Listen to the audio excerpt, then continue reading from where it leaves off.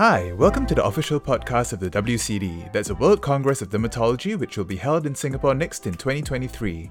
I am Dr. Etienne Wang from the National Skin Centre of Singapore and I will be your host for this podcast. You can listen to us on Apple Podcasts, Spotify, Pocket Casts and wherever else you get your podcast. In this podcast, I will bring on dermatologists and skin researchers from all over the world to talk about all things dermatology. And today I have one of our resident dermatologists, Shashan, back with a derm topic for discussion. What do you have for us today, Shashan? Hi TM, thanks for having me back. Well, today I thought we'd talk about something that's very pervasive in our daily lives, and that is social media. In particular, how social media impacts patients or people with skin diseases. Wow, okay, that's quite a big topic. What do you think is the most important one in your opinion? Well, from my end, I thought there were two sides to this. So on one end, it does help patients with skin diseases a lot. I do have patients, for example, with psoriasis or eczema who have joined support groups, say on Facebook or Instagram, and they come in touch with other patients who have similar skin diseases. There are other patients with chronic skin conditions, for example, like acne, who have joined certain movements, for example, the Acne is Normal movement, where the stigma associated with skin diseases has been reduced. So there's a lot of positivity that has been generated from social media, and that was one side I thought would be interesting to look at. Yes, but I think as with everything, it's not absolute good or bad. I'm pretty sure there's some bad things you want to tell us about. Exactly. And I think the most horrifying has been when patients come to us in clinic and compare themselves to the many perfect airbrushed versions of people that they see on, say, Instagram or Facebook, not just from, say, beauty bloggers or models, but just regular people using filters to enhance certain features, maybe airbrush their own skin. And for a patient who already has an impediment where their skin is not perfect, it can be something that really, really gets to them. You know, if it's an insecurity, something they might mull over for days on end. And I think that's a bit distressing to see, given how pervasive social media is today. Yes, I really think that's quite an important thing to talk about. As you said, a lot of patients do find solace and community on social media for their skin disease, but at the same time, there's a lot of disinformation and misinformation out there. I recently came across this TikTok where this person was selling some sort of essential oils for psoriasis and everything, and quite a lot of money for snake oil. What do you think about all this? How do we combat all that? Well, that's definitely something we see very often in clinics. Patients do bring screenshots of funny-looking, very interesting treatments they have seen online, some of which definitely don't seem to work or not scientifically proven. I think at the heart of it is proper patient education, which generally would start with, say, a simple patient information leaflet given when they're diagnosed with the skin condition to set them on the right path, or even giving them a link to say, guidelines online from a reputable source, say a dermatology association, maybe the AAD, where they can go and read about their condition. I think that's where it would really start, from the basic principles. Yeah, but in those cases, you're only reaching the patients that actually come to you. There's the tip of the iceberg of the number of people seeing all these very irresponsible accounts. What do you think the dermatologist's role in this is? Should dermatologists be influencers as well? It's interesting because there have been some studies done on the influence of dermatologists via social media on patients. And to a certain extent, patients do go onto dermatologists' Instagram feeds looking for their opinions on certain treatments or what they think must be the best. But I think some of the studies had actually looked and seen that it didn't really change some of their behavior. So I think there's still a lot of research that needs to go into looking at these behaviors, how it affects patients' choices. But I think as dermatologists, it's definitely a very powerful place that we're coming from if a dermatologist could use their status as an influencer to spread, on one end, positivity, but yes, to combat this misinformation that's being spread. Yeah, do you follow any dermatologists on social media yourself? Well, I personally haven't. It's something that I just came across when I was reading up on this topic, and I'd like to look up some of the dermatologists out there. Yeah. A few that I think are quite good is Dr. Dre on YouTube. She's actually quite interesting. She goes to all the drugstores and talks about moisturizers and skincare. And then there's this account called Dr. Lee with Dr. Maxfield and Dr. Munib Shah, who talk about a lot of dermatology-related stuff. And they're very, very engaging. And I think our listeners should definitely check them out. Yes, absolutely. Yeah, okay. Well, thanks, Shashan. That's an extremely important topic and very, very interesting. Thank you for bringing that to us today. Thank you very much. And today I have your colleague, Dr. Oh Choon Chiat, going to talk to us about his experience with the COVID-19 and skin. Thanks once again, Dr. Tien. Okay, bye. All right. Bye. Dr. Oh Choon Chiat is a consultant dermatologist at the Singapore General Hospital where he specializes in hospital inpatient dermatology and has a special interest in skin cancer epidemiology, particularly in immunocompromised patients. We trained together as residents and have worked together for many years. Welcome, Choon Chiat, to the WCD podcast. Hello, Etienne. It's so nice to hear from you. It's been quite a while since we last worked together. Yes, and the pandemic didn't help. Yeah, but I'm glad we had a chance to meet virtually like in this setting. And thank you once again for your kind invite to this podcast episode.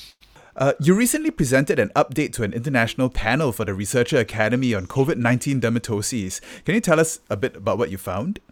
Yes, that's right. So this was findings that we discussed and reported over the varied manifestation of the skin for COVID-19 patients. What we found was in the last 1 year of COVID-19 pandemic, there are patients who presented with skin rashes prior to COVID infection or after COVID infection. And what we saw locally included viral axantha-like rashes, vesicular eruptions, as well as urticarial eruptions during the COVID-19 infection. However, locally, we did not see any of the pernose that was reported in the Western literature, the so-called COVID fingers and toes. Also, there were no reported cases of retiform purpura seen locally, and in contrast to what was reported in other countries. That's very interesting.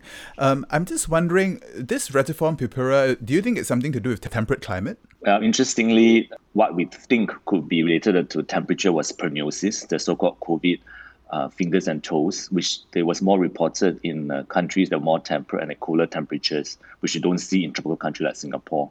In contrast, for retiform purpura, it was postulated that patients who developed this might have underlying systemic thrombotic phenomenon that resulted in all this retiform rash we see. And unfortunately, patients who presented retiform purpura tend to have worse outcome with increased mortality risk, perhaps due to the underlying systemic thrombosis as well. Wow. And what about the vaccine dermatoses? One of your talks was on the vaccine reactions, right? We can see a shift in the focus of dermatologists managing during this COVID-19 pandemic. The earlier days were recognizing the new onset of rashes of COVID-19, and now in the past months around the world, with a push for vaccination globally, we as dermatologists also have a new wave of new consults, which is the vaccine. And locally, we do see vaccine-related and they have presents with hypersensitive reactions such as urticaria. They also can present with exanthum. Wow. Yeah, actually, I have a few cases of pityriasis rosea from the vaccine also. Have you seen any of those? Yes, that's right, Etienne. We have seen cases of pityriasis rosea that presented after vaccination, and this has also been reported by dermatologists in other parts of the world. Very interesting. I actually have a small series of patients with alopecia areata after the vaccine. Do you think that's possible? That's interesting, Etienne. I think at this juncture, a lot of dermatosis manifestation post-COVID is possible because there are other novel skin reactions that patients reported after a COVID vaccination. So certainly, I think alopecia areata could be another form of inflammatory response after COVID vaccination. Yeah, I think, and that's why we need to keep very good records and the importance of registries in cataloguing skin manifestations. Do you have something like that in the Singapore General Hospital? Yes, I agree, Etienne, that registry is important.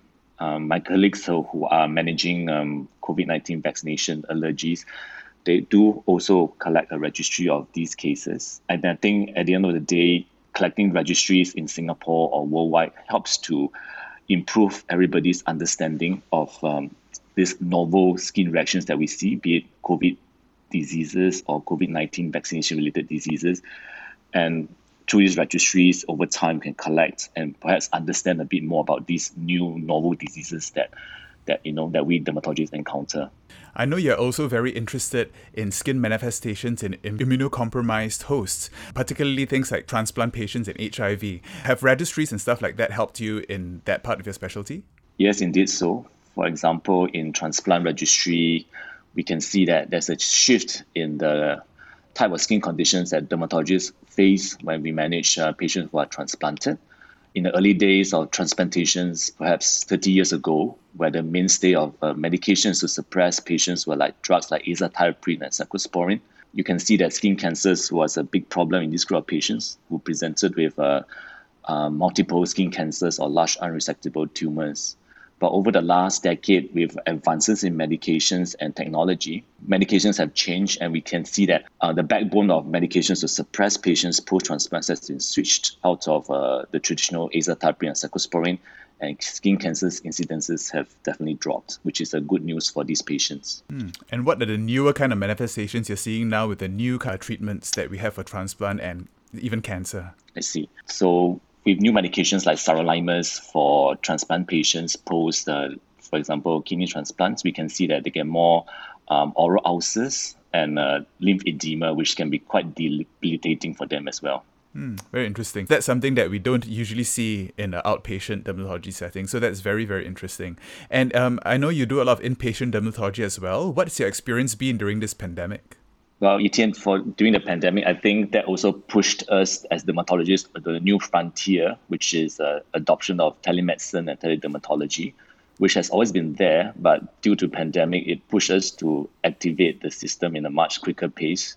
And I can see that there are challenges. Of course, there are also opportunities.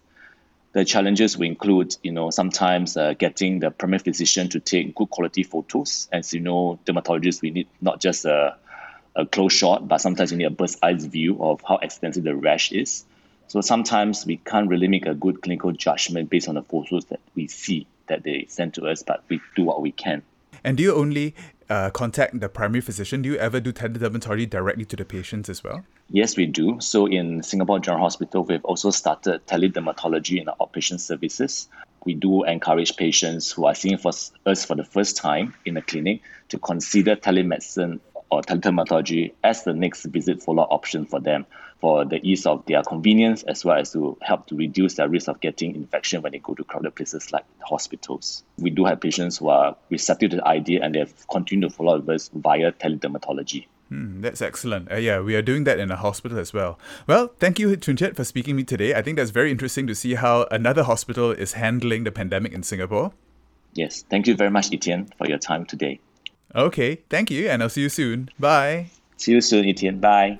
And that was the official podcast of the WCD. Don't forget to follow us on all our socials on Facebook, Instagram at WCD 2023 Singapore, and check out our WCD website, wcd2023singapore.org for more updates and content on the WCD. And until next time, stay safe and use sunblock.